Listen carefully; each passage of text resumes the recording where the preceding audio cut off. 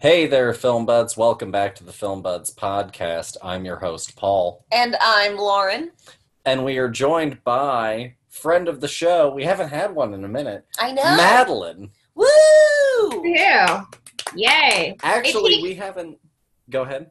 It takes everything within me anytime I see you wind up to start launching into that intro to not just interject something randomly and fuck it up. It's like the lead up to the swing in golf, you know? Yeah. Like right as they start to go, you just want to say something. Yeah. No, it's like the self-control I had to do. Very intense. Well, I'm glad that you restrained yourself. Yeah. You're welcome. You know, a mulligan could have set us back minutes. So true. Precious time. So, no, yeah, we haven't had a friend on the show since I came up with the questionnaire. Yes. Which is why I ran it, past you when I first came up with it. Yes. But no, so it's good to have you back on. What have you been doing since the last time that you were on the show? I'm trying to think, what was the last episode that you were on? The Fern Gully one, which Yeah. April? Yeah, April. Yeah. So April was the last time I was on. We talked about, I know it's been a hot minute, Fern Gully. Since then, I've been doing a little writing here and there for Screen Rants, some general kind of freelance writing, stuff like that. Basically getting cooked to death because I live in Texas and it's hot as hell. And that's about it. Good. So what have you been writing? Why don't you tell the listeners what you've been writing over at Screen Rant? What have you been focusing on? Random shit, but all kinds of different stuff. I try mostly to focus when I am able to like kind of do fun sort of like horror themed lists of things. Actually, I did a list that was children's books, like horror-themed children's books that have been adapted into like horror movies. And while technically Freaky Friday is not a horror book for children, it is a book for children that has been adapted a multitude of times, including obviously this episode's film. So things like that. I did one. I think so far my favorite though has been like just kind of like 10 obscure horror monsters that more people should know about, and it was like a list that included like a murderous tire, a killer dress, a bed, the bed that kills, some sleep tight. Yeah.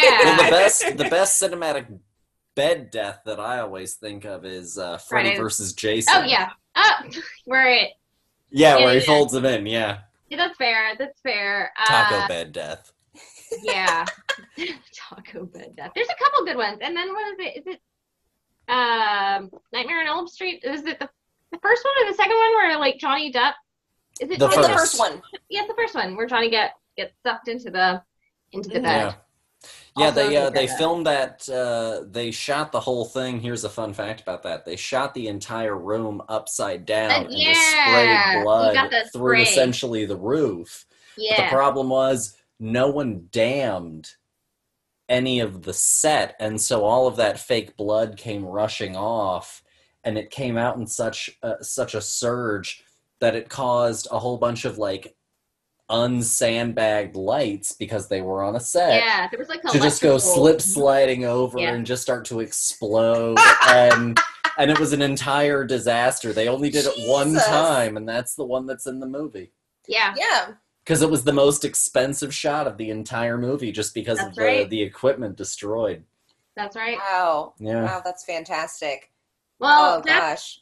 Deathbed, the death. It's called Deathbed, the bed that eats, and highly recommend it. As the name suggests, it's like a demonic bed, and it like sucks like the skin and flesh off of this guy's like hand, and he's got like a little bone hand. It's great. This sounds like a Stephen King cocaine dream. Probably. I mean, it should be. It should be. Right next to the killer cars. Yeah, like it's right up there with Maximum Overdrive, really. Yes. Yeah. No, so some great been writing some real high quality content. Yeah.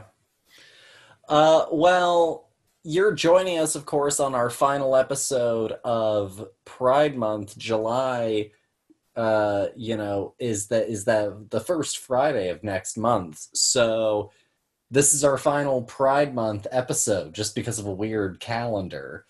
Sometimes calendars are weird. But we're very glad to have you on, and I wanted to have you on because, one, I wanted to do a horror episode because horror is such a inclusive genre.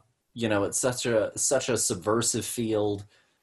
So many people have been able to go and do such interesting stuff with the genre really since it began. And sort of coding horror for all sorts of different subversive topics.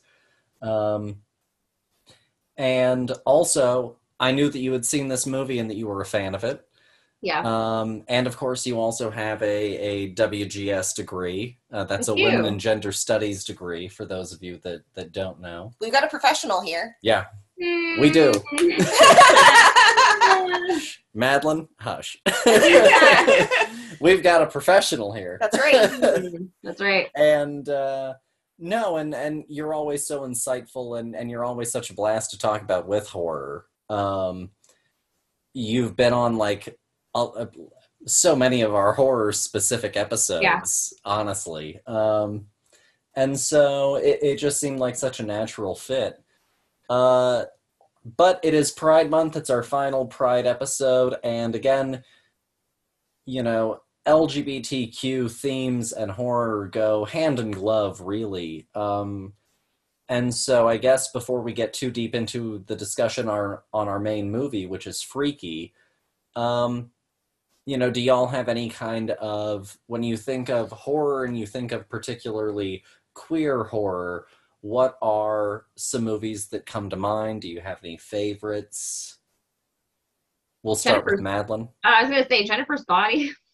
I think, which everyone totally, I feel like, hated. They shit on that movie so hard when it came out, but it was great. I loved it. And I think obviously, like, it's very queer. I think that's one of the first horror movies that you and I saw in theaters, because I was kind of a late horror bloomer. Yeah.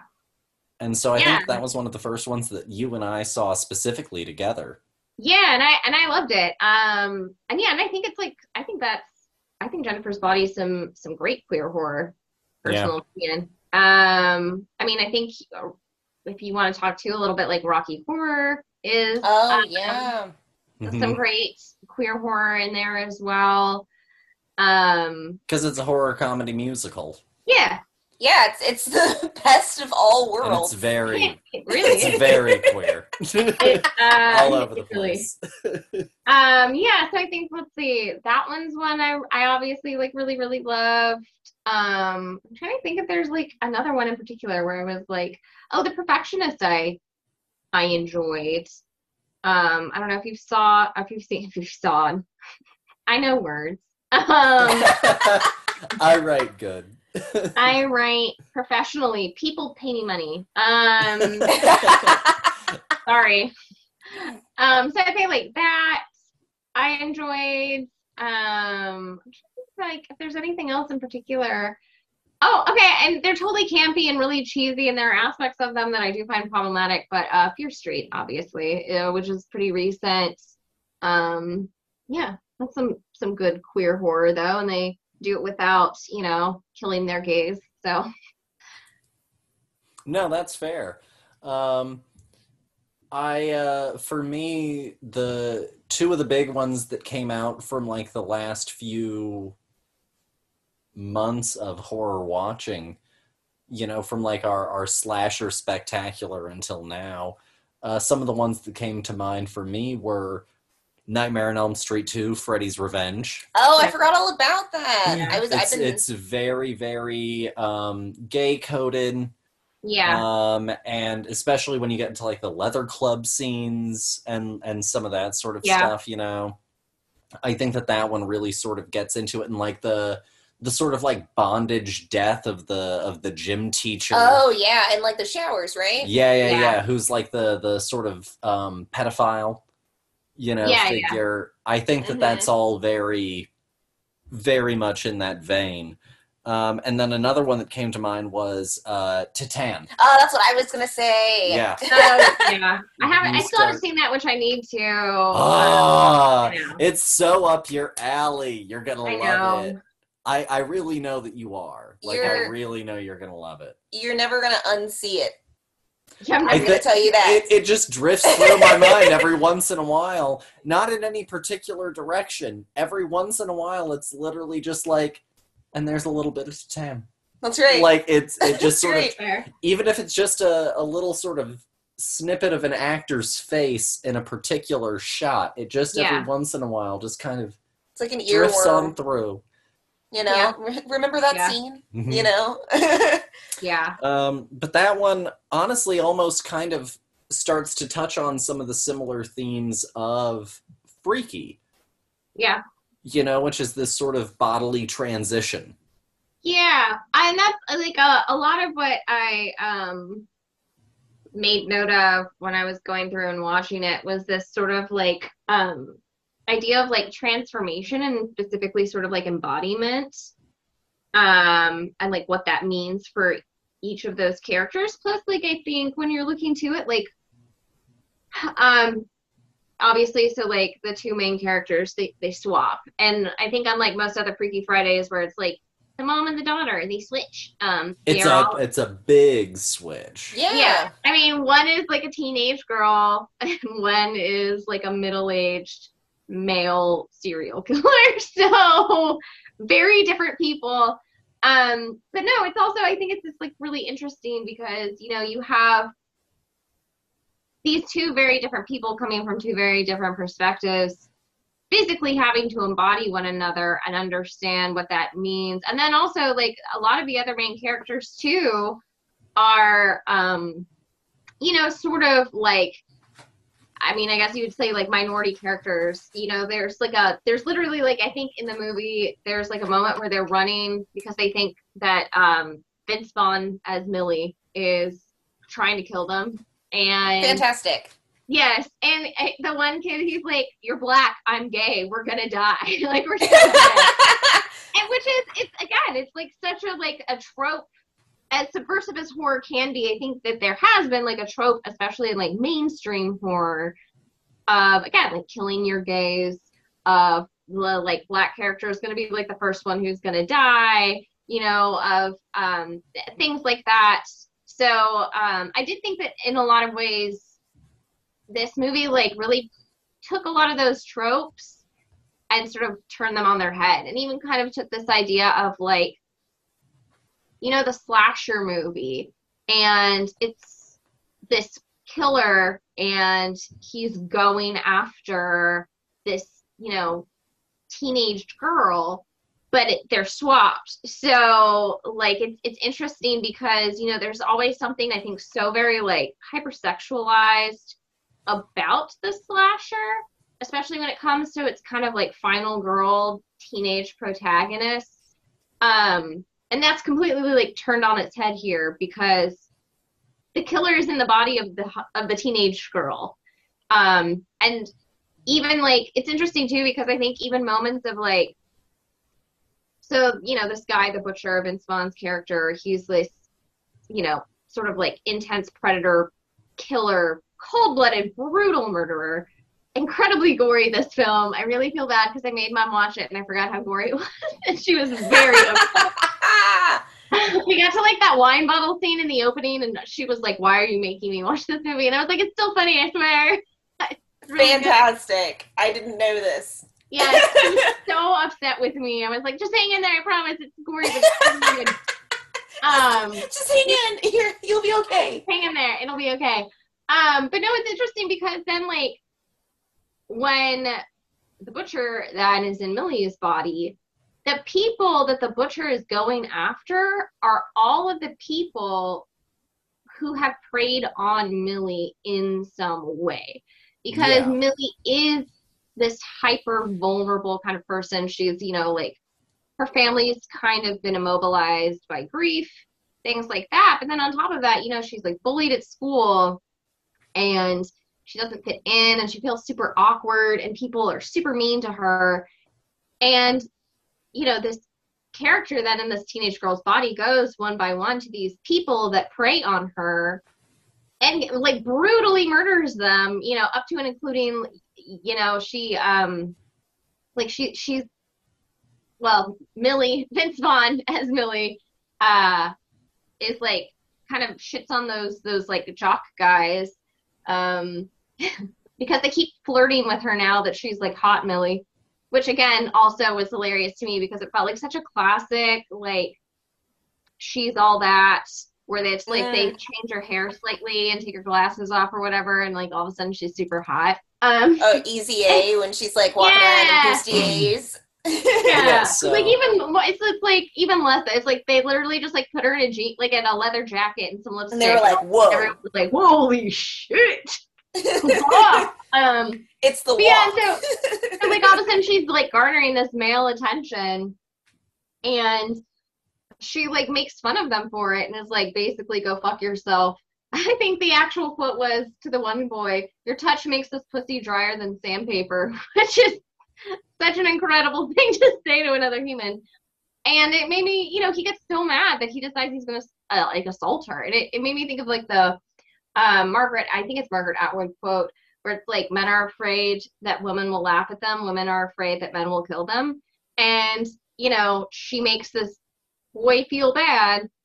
And his reaction is to get a bunch of his friends, isolate this girl, and they're gonna sexually assault her. I mean, he's literally like, "There's 3 of us, and you got 3 holes," and like she turns it on and like murders all of them. So there is, I think, there's like a lot to unpack there. I'm like monologuing. I'm so sorry. There's a lot to unpack, I think, as far as just like vulnerable people, and then kind of flipping like that script of like who is vulnerable, and what that means, and like different people in different bodies and different sorts of mindsets around things, and just sort of like general power dynamics between people. I don't know, I think there's like a lot there, and I think it's like very interesting and intriguing, and I think the movie does such an interesting but like really fun, engaging job of kind of like exploring these things, but like again in a way that's like, it's fun. No, for sure. Let's, I guess, sort of back things up just for a little bit of a second. I ran through the whole plot of that film. You're totally fine. So let's just sort of back things up for just a real quick second. So Freaky was released November 13th, 2020. It's an hour 42. It's rated R. It had a budget of $5 million. It grossed $15.9 million globally. Not bad for like a horror film released in the pandemic. No, honestly. It was written by Michael Kennedy and Christopher Landon, and it is directed by Christopher Landon, who also directed Happy Death Day and Happy Death Day to You, the sequel. And the cast includes, as the leads, Vince Vaughn as the Butcher and Catherine Newton as Millie. And the synopsis is, after swapping bodies with a deranged serial killer, a young girl in high school discovers she has less than 24 hours before the change becomes permanent. So obviously, Madeline is familiar with the film and also enjoys it very much. So, I can tell. Dear, why don't you go ahead and talk with us a little bit, react to some of what Mad said. What did you think of the film? This was one that you and I had not seen, but I was interested in seeing. Yes. So, funny story, actually. When, like, this movie was advertised, I was like, yeah. I wasn't that interested, you know. I was like, okay, whatever. It's like another one of this It's great. We're doing another body swap movie. Fantastic. This time it's with horror and it's got Vince Vaughn in it. I mean, okay. It's like, whatever. But I really enjoyed this movie a lot. Like it really went above my expectations. I mean, honestly, like when your expectations are like it's gonna be a mid movie, I was like pretty impressed, honestly. A lot of the horror I think is great in this. It's definitely got a lot of that good gore and that good like cringe feeling that a slasher movie is supposed to have. And I think that this movie is like it has a really good transition as well when they switch. Mm-hmm. And I think that they honestly like I think the switch personalities versus the original ones. Like I think that Vince Vaughn is like the strongest part of this entire movie. I think that agree. he's really selling, being Millie, being this teenage girl who has a crush on a boy, but is like now looks like this, and like it's just kind of like, what am I supposed to do with this? And like trying to convince her friends that like she is who she says she is, and all of this. And I think that, and I don't ever once get taken out of that and being like, oh yeah, but this is Vince Vaughn. Yeah. I think that he's really just going phenomenal, and I think that the actor who plays Millie does a really great job. Is the butcher as well? I think that it's probably her strongest of the two parts. Is getting to being this dominant force and being a badass and getting to murder and slash. Like I think that she's really selling that for me. But no, I thought that this movie was really interesting. I wasn't expecting when you brought it up for Pride, I was like, I don't get it. I don't understand. They're not singing about AIDS. I don't get it. But it's a fascinating movie about about what it means. Your gender identity does not have to be your outward appearance, and I think that this movie is a great example of that. Yeah. Well, and go ahead. Because neither of them aren't their authentic selves, in either persona. I think that the wherever they are supposed to be, wherever their I guess consciousness is in body form at that time, I think that the transitions are completely seamless. Where I believe that the butcher is inside of Millie's body just as much as I believe that Millie is inside of the butcher's body. Yeah. No, absolutely, and I think that there's a brief period of time where spoiler alert about the movie. There's a brief period of time where like Millie is trying to get comfortable with the idea that she might just be stuck as this. Mm-hmm. And I think that starts to get into this really interesting place of like becoming comfortable with this transition in identity. Yeah. And I think that it's also very interesting that the love interest character doesn't like get weirded out by it, and it's not played for some sort of laugh in the sense of, oh, this is freakish, in the outright sense. It has a lot of tenderness. Yes, it's very honest, and like he's totally like, yeah, that's fine. And it's a little bit weird up front, but also like they're working through it. And it has that kind of energy to it, and it's very sweet and it's very sensitive. And I think that and I think it plays into this too, because like again, talking about pride and sort of like queer identity, like I think, again, you're right, like it's Millie in this new body, and like what does that mean? Then you have Booker, who's like her kind of love interest, and like he's not put off. It's almost kind of like like maybe like a pansexual sort of like it's not about the body, it's about the person, and like the person that he is interested in is Millie, and it doesn't matter what that package is. And so I think there's like a lot of really interesting things about like that as far as like gender and even sexuality are concerned. There's her friends, and he gets like lulled away by one of the jocks, and it's like a total moment of like this kid is like obviously super super closeted, because he like pulls Josh aside and is like, yeah, I think Millie's over here. And then like the second that he tries to kiss him and Josh is like not into it, he calls him like the F word. Like it's a full on like super unaware. And so it's like I think it is interesting because like they really go through, and again, it's like very subtly, like they don't do it in this way that's like we're talking about these issues. But I think that like all of these different people are in like a very authentic, sort of realistic, you know, maybe minus the like mystical body swapping way, engaging with like varying forms of like gender identity and varying forms of like sexuality and what that means and looks like for them in their daily lives.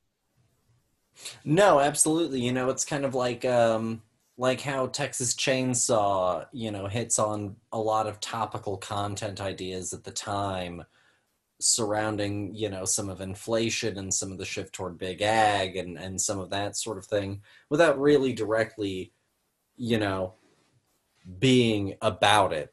You Mm-hmm. know, in the same way that like District 9 is so heavily about apartheid. Not that like District Yeah. 9 is a bad movie, but like it's really walloping you with that one. Mm-hmm. Whereas like this lives very organically, Yeah.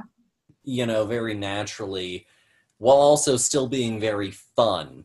Yeah. You know, and that's the other thing about this movie that I think is also worth, you know, and you brought it up a little bit and you brought it up a little bit. It is a very fun movie. And It actually, this is. was another thing that I wanted to bring up. You know, you talked about Vince Vaughn being the linchpin and him, you know, doing better than Catherine Newton did.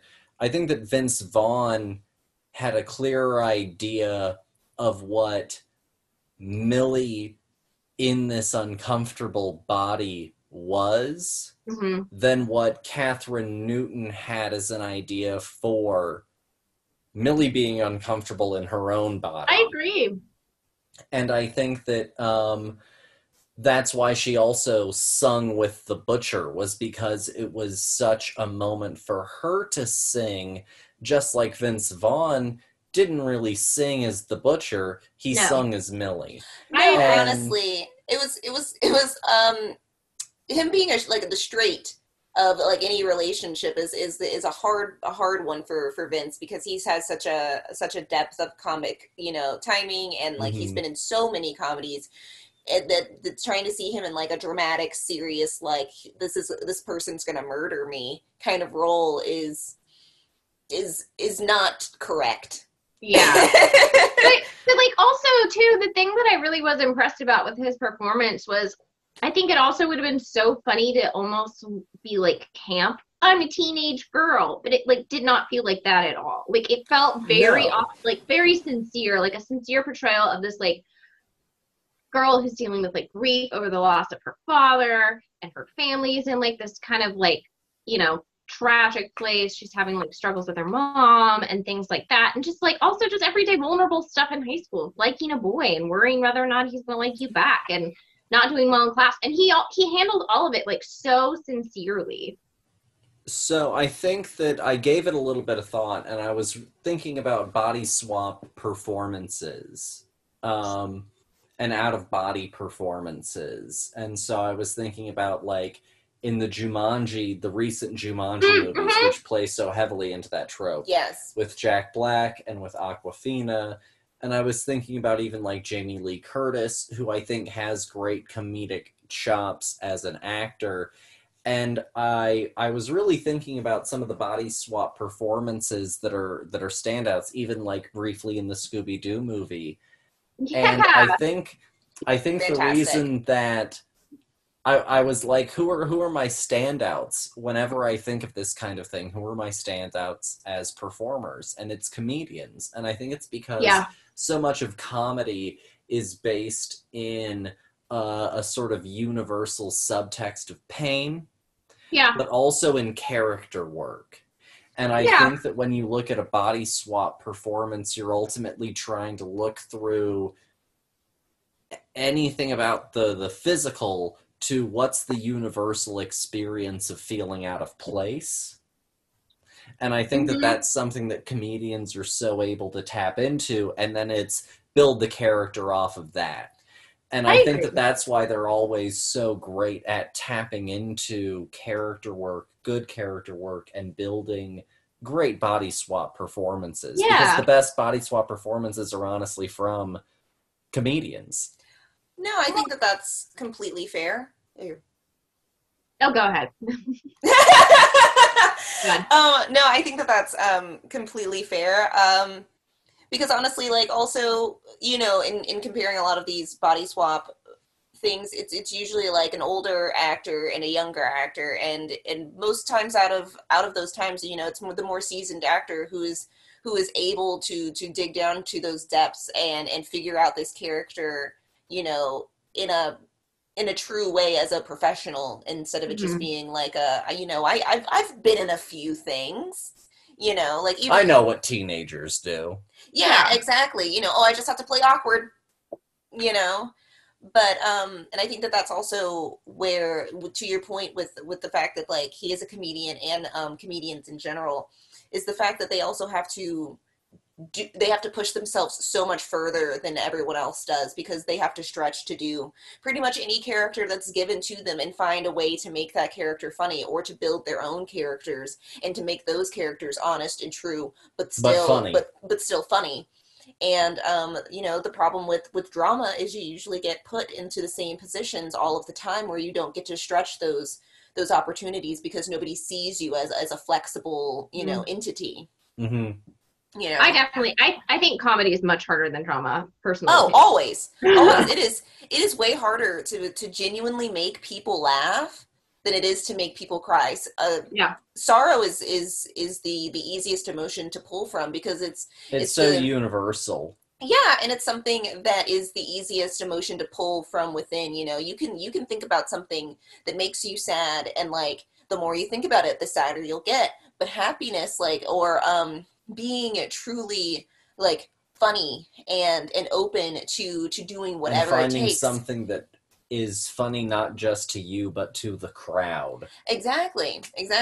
No, and again, you know, you're not ever going to be funny to everyone. You know, not everyone's style of comedy is funny to everyone, but it's like a muscle that you have Yeah. to figure Yeah. out. Um, so another thing that I wanted to bring up was, you know, I mentioned that Landon had done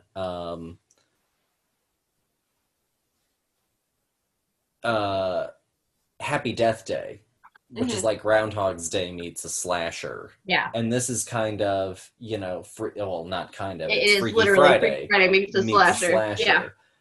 Um, is there any other kind of trope before we kind of, you know, buckle off, I guess, too much of the serious conversation?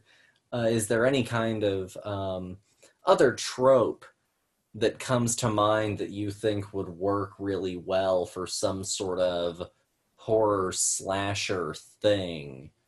That like hasn't been done already. That could be a good comedy horror slasher hybrid. Yeah. Well, I don't know. that's really difficult. That fits into that sort of 80s vein, I guess, of um, Like a rom-com. I want like a really solid rom-com slasher. Is that a okay. thing? Has anyone done that? You know, I don't know, but I like it like a final girl and boy. Or Yeah. like a final couple in general. Yeah, You know, it's maybe. like a meet cute over a murder. Yeah. or maybe Something they're like that. both the murderers. Oh, that's an Oh, interesting or that. spin. Mm. See, I was thinking War Games meets Terminator Okay. as like a teen slasher kind of thing. See, my brain really latched onto the 80s, and you were like, comedy, 80s, but a slasher. And I was like, The Goonies? Oh, There- interesting, yeah, the interesting. Goonies slasher. Treasure hunt slasher, interesting. Oh, Ferris yeah, Bueller no. slasher. He just, in the parade scene where he's like dancing It's in the the street. principal. He's finally had Principal. enough. I mean, to be honest, there were moments in that film where Where I would understand if he Yeah. became homicidal. yeah. The principal? Yeah. I mean, Yeah. that's fair, and he's constantly trying to get Ferris, but Yeah. he keeps, like, running off and doing other things. It's a little bit of, like, a pathological obsession there, maybe, you know? Like, it's Yeah. Mm. Well, and honestly, if we went with like the War Games Terminator slasher kind of thing, we could even kind of also tap into like a weird science thing where we send, like a hyper sexy robot that also kills as like a part of this sort of slasher thing. like an Austin Powers robot. Yeah, like a fembot kind of thing. Yeah. That's right. Well, that's how she Very lures weird them in. science where she comes out, in the crop top. Yeah. Yeah.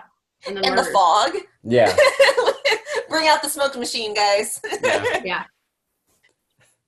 And I guess out of another last question that I did want to ask real quickly, out of all of the Freaky Friday stories, how does this Freaky Friday story rank for y'all?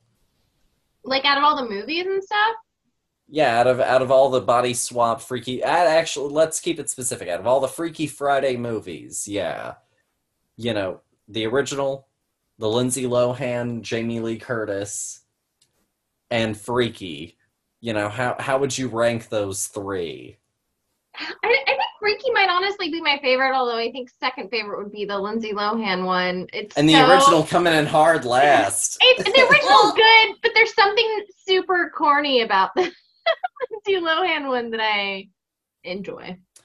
I think for me, I don't disagree with your ranking. I think for me, it's maybe close to a tie on Freaky and the Lindsay Lohan Freaky Friday, if only just because for me, I think Jamie Lee Curtis She's fucking selling is it. just so good. Like Lindsay Lohan is doing fine. She's doing mom Jamie fine. Lee Curtis is doing it, man. Well, that's how I Like, feel about agree. it's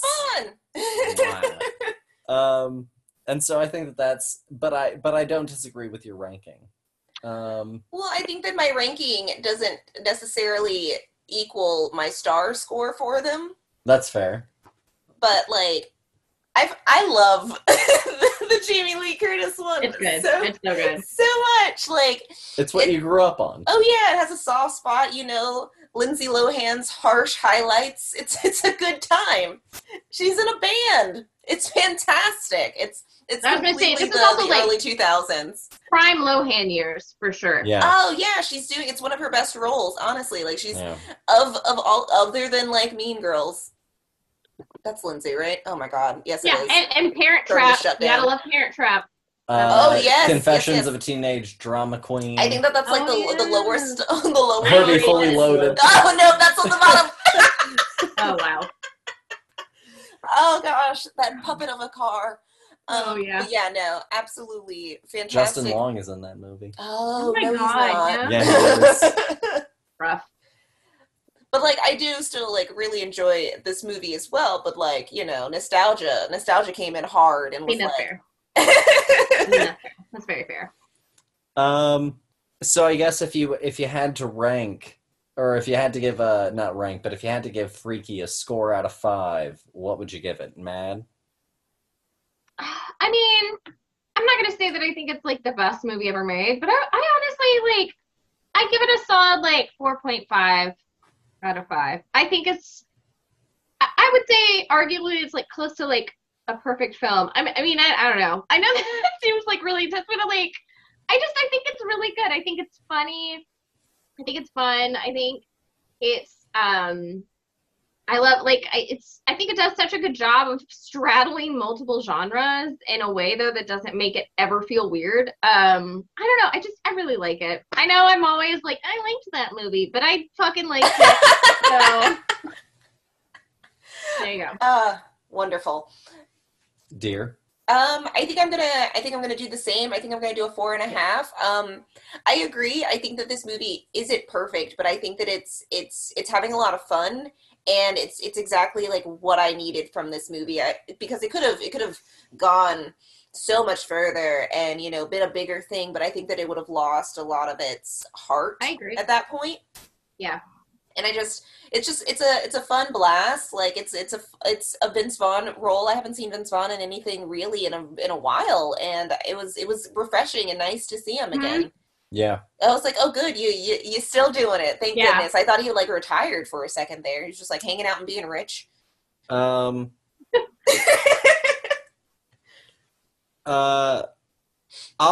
go for a 4.5 out of 5. The last thing that I saw Vince Vaughn in was True Detective Season 2, and I really liked him in that. I always think about him wrenching off that guy's grill with a set of pliers. Oof. And that's a scene from Season 2 that's really seared into my brain. And Vince Vaughn doesn't stand out as like a sore thumb in that scene. You know? That's good. And as far also as the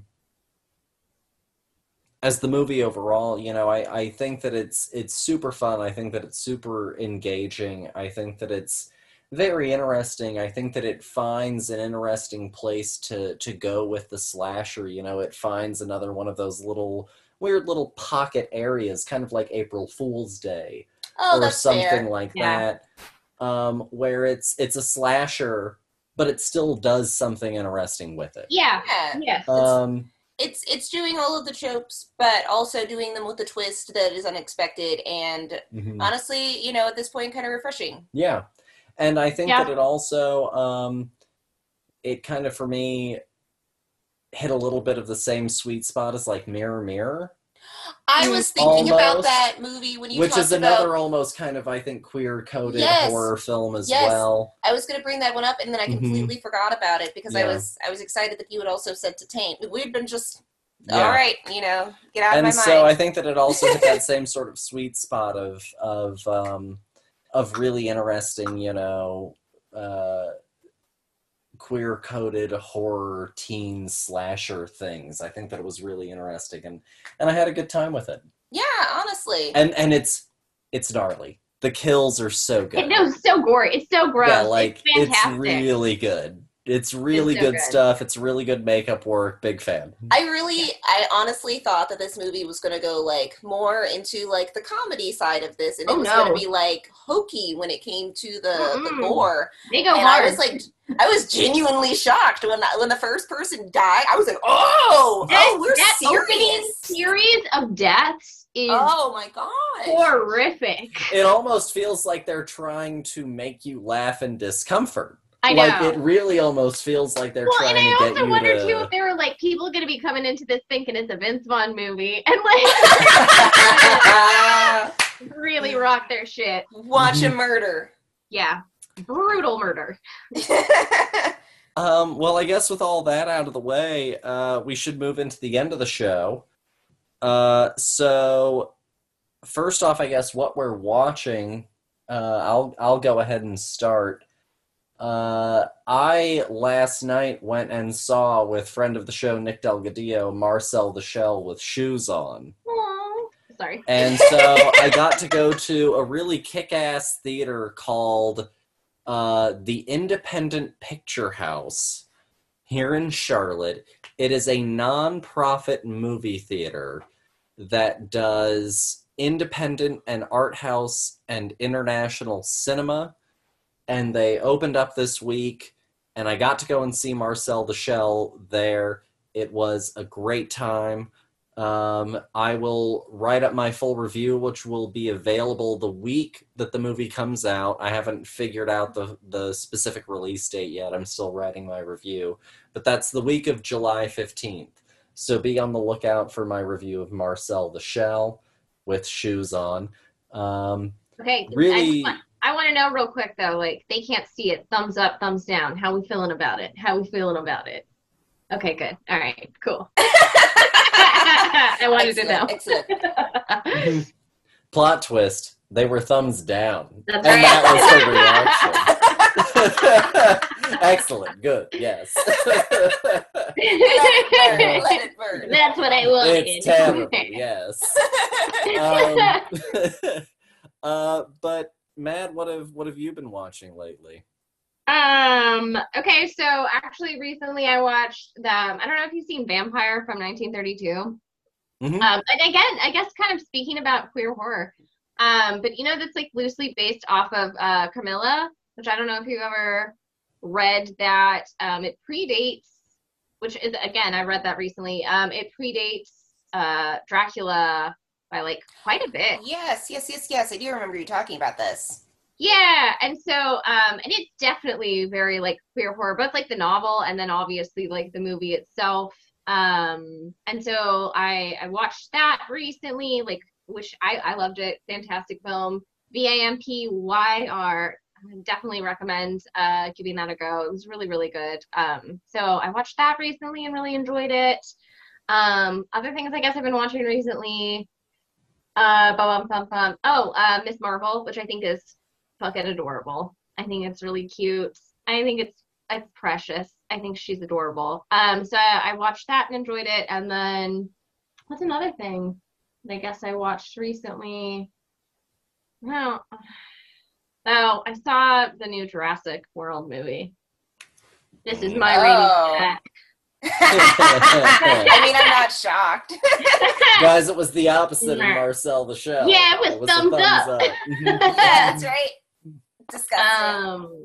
Yeah, not even Jeff Goldblum can save that for me. It was, Oof. but we were like tooling around outside and we were all really hot, so we were like, let's go watch a movie. And then like next one that was available was that, and we were like, well, I guess Here we're gonna we watch go. this. We live in Texas, so here we I guess go. this is it. So yes, I did see that. I'm partially ashamed to share this information, but I did see that movie. Fantastic. Dear, what have you seen lately? Well, we finished up the first part of Stranger Things 4, yeah. Oh yeah, also that I saw that. What'd Yeah. you Oh think? yeah. Oh yeah. I've we've really been liked enjoying season it, 4 a honestly. lot, yeah. I've got a lot of theories. I'll be curious to see what happens with the last 2 episodes. Yeah, I honestly think that season 4 for me is the strongest since season 1. Yeah, No, honestly, I thought I'm that in the same place. I thought that season 3 was as much as I loved the new characters that we got, I thought that the storyline itself didn't hit as hard as this Yeah. one has. Ruined Hopper. Oh Yeah. my gosh. Waste of a character. And I think that they've really found some interesting things to do, and I also like the fact that they've started like tying things back to the original storyline, which is like who is 11 and like how did this all start, Yeah. basically. Yeah. Really answering, I guess, the questions, and I'm sure that you could ask the question, they have to spin their wheels, and I guess you could honestly come back and say, did they know that this was where they wanted to go initially? And I think that maybe not. I don't think so, but Yeah. I think that they got a strong like head of steam with this Yeah. season. Yeah. I think that season 3 was like a meandering mind season, and then they were like, "Oh, Yeah. this is 2 where we're and gonna 3. 2 and 3 both had a lot of like meanders. Some worked, Yeah. some didn't, and it feels like now by season 4 we've kind of honed in on something more specific. I agree. Yeah, we've gotten our chess pieces where we want them And to also, be. I think that they've gone and tapped back into King a little bit more strongly again. I agree. Whereas with 2 and 3, they wandered into some of their other influences, and I don't know that they hit those influences as hardly. Whereas in season 1 and in season 4, I think that both of them, to me, feel much heavier Yeah. King and 80s horror. I agree. Whereas like some of 4 and some of 3 and some of 2 feel like Cameron and Spielberg and a little Yeah. bit more blockbustery, which is I agree. fine. But I think that it doesn't hit as hard as that King season, which is season 1, and I think a little bit more of this new season 4. I agree. Well, I think that King is just like a very he's very good at writing like intimate stories about, humans, like real people who are having like tough experiences, and like the world also is having like, chaos thrown at them in every way, shape, and form, and like, dramatic and out of this world effects are happening, but like I think that it's still very grounded and honest, whereas I think that, you know, when you go into the big blockbuster things, now you have to make it, you know, you have to tone all of that stuff kind of down to leave room for the spectacle of it. Yeah. Also, this season popularized Kate Bush's which like Hounds of Love is like one of my favorite albums ever. So when I found out that like everyone was popping off with that song, I was like, fuck yes. Kate Bush, it's a jam. Love Kate Bush. Very exciting. Well, she gets those royalties, man. Like, do it. I mean, no, yeah, like I saw, you know, there are all sorts of, you know, varying estimates that you see all sorts of places over the internet, but I mean, without a doubt, she's definitely seeing fatter checks. Whatever the agreement is, she's definitely seeing fatter checks. This is how I want my singing career to go. I just want to make one banging song and then have some show like Stranger Things just like light that thing on fire and just like watch it fly. Mm-hmm. But I guess goals, man. There was one last thing that I wanted to do in today's show, which was, since we have a friend of the show on, since we created the friend of the show questionnaire, we had to crack it out. So even though you've been on before, you haven't been on since the questionnaire came on, and so essentially it's very simple. There are currently only 10 questions on the questionnaire. Okay. I pick 5 at random in any order. And then I ask them and you answer them. I'm going to eventually add on more questions, but currently there are just 10. If I don't answer correctly, do I get like an electric shock or something? Like what? The bridge drops out, you know, Monty Python style. Yeah. Cool. So just like spread your legs real good. Okay? Yeah. All right, cool. So, I got them. Here are your questions from the official Film Buds friend of the show questionnaire. Woo! So, what's the first movie you remember crying in? Oh, fuck. Land Before Time. Oh, okay. Nice. You had that one ready. Wow, in the chamber. That Boom. One was easy. Nice. That movie ruined my life. It's easy. No, that was a good answer. Thank you. Wasn't prepared. What's your favorite scene in a movie? Oh, fuck, that's really hard. Shit. I don't know. There are so many really good ones. Was my sarcastic answer last time the Shrek taking a bath scene? That's a good one. That's a good one. So he jokingly, like, I had to take the questionnaire, and every answer he gave when he was, like, answering the questions was related to the Shrek movie. Okay, I like that. Any scene from the movie Minions. Just kidding. It's the eyes. Yeah, I'm trying to think of, okay, I don't know if it's, like, one of my, I don't think I can actually pick, like, a favorite scene, but, I think probably one of my favorite scenes is in Everything, Everywhere, All at Once. Towards the end when she's talking to her daughter in the parking lot, you know, when her daughter like wants to, I don't know, I guess spoiler alert if you have not seen the movie, but her daughter basically becomes like this infinite being and she's just like tired of existing and she just wants her mom to like let go so she can stop existing. And like that scene between the two of them where it's just like total acceptance and like, yes, life is hard, but you know, like you find the people that matter to you and that you care about and you push forward, and wanting to have her daughter there with her, and like, I don't know, them flashing through like all of the different iterations of themselves and past and present and future, like all of it. And I don't know, it's just like that, although frankly like that whole fucking movie could be like my favorite scene. Like it's so fucking good.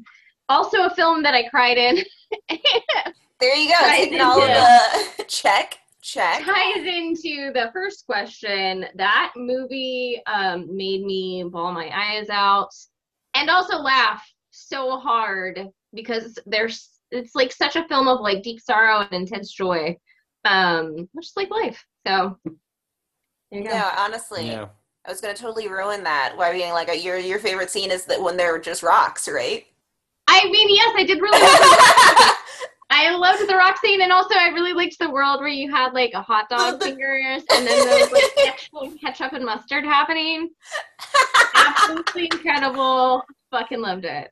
I loved that they would like pick things up with their feet. Yeah, I mean, you would. It was great. I loved it. Next, if you could have any job in film, television, or streaming production, what job would you want? If I could have any job, I mean, I think of myself as like a writer, and I think I would like to do like script writing, like film writing, that kind of thing. Is something I've always been interested in that I think I would enjoy doing. If not, I think if there was like something else that was like not writing related, because maybe that's a little bit of like a gimme since I write. I don't know. I think directing film would be like really cool. I mean, I'm sure everyone's like, I want to direct a movie. I can do that. But I really do think it'd be fun to like, I don't know, kind of be the person who like, or really gets to like take all these sort of disparate pieces and mold them together into something that's like a cohesive vision. I think that would be hard, but I think I'd enjoy the challenge. What job wouldn't you want? Like a grip. Or like a boom operator? Or, yeah. Whatever. Yeah. Something that involves the like upper body strength would be. Well, honestly, they're just holding it there. Yeah, like anything that involves holding things like that, I would probably really hate. I don't know, maybe craft services only because I've worked like doing catering and that sort of yeah, thing. and so I don't know if I want to do that again. That's fair. Last question. If you were hosting this show for one episode, what movie or movies would you talk about? Shit, that you guys haven't talked about? Yeah. I mean, I guess. So many. Okay. Let me think. What's something that you guys haven't talked about? Quick, read off a list of every film you've ever discussed or mentioned on this show. We'd be here for like another 2 hours. Oh fuck, have you guys ever talked about Hocus Pocus? Not a clue. Honestly, I don't think so. I would talk about that corny shit. It was a seminal childhood experience for me. And Heck yeah. Absolutely. All right. I would talk about Hocus Pocus. Okay. No, that's a good call. I guess honestly that was pretty much all that I had in plan for the show. So I guess honestly, without much further ado, Mad, I'll give you a little platform. Promote yourself. Tell the people where they should go, find you, read your work, etc. I mean, yeah. So again, Screen Rant. You can find me on there. I occasionally pen some stuff for them. I have like you can go to MadelaineDavis.com and you can read some of my incredible business writing. But also, again, you can like catch all my podcast appearances, I guess, on here. All my podcast appearances on this one show. We're the only show that matters. That's right. So you can, see all that and some like other stuff. Some of my like creative writing and stuff is all linked on through there. So yeah, I don't know. That those places and in person, but maybe actually, unless I know you, don't come find me. That would be, I'm not into that. So thank you. Perfect. Noted. No editing involved at all. We're good here. Um, Don't stalk Madeline. Cool. You do. Please. We have it on record that she officially said, Not into it. don't. So if you wouldn't mind, maybe not. Please and thank you. Dear, do you have any final thoughts for the listeners? No, I guess this is our last day of Pride. So this has been a fun month, getting to get a watch as usual. You always do such a good job of finding movies that are, really encompassing of a theme, and I think that we really did that with this month as well. Um even finding, this fun little pocket genre movie with Freaky. I think that, everything is so interconnected, and all of our stories are, they touch everybody's. So this movie had so many layers, just like so many of the other movies that we watch. They're not just about their queer identities, they're also, about love and family and friendship and, discovery. And it's so wonderful to get to go into a world that we don't get to visit that often in this medium, and really focus on it and really let it shine. And I'm excited about next month as well. Always excited for our fancy themes. Yeah. Um, no, very well said. Pride Month was a lot of fun. I really, really enjoyed it. You know, we I grew up vaguely knowing, a few different people, who at like the time that I met them, no one out and out said that like they were on the queer spectrum in some capacity.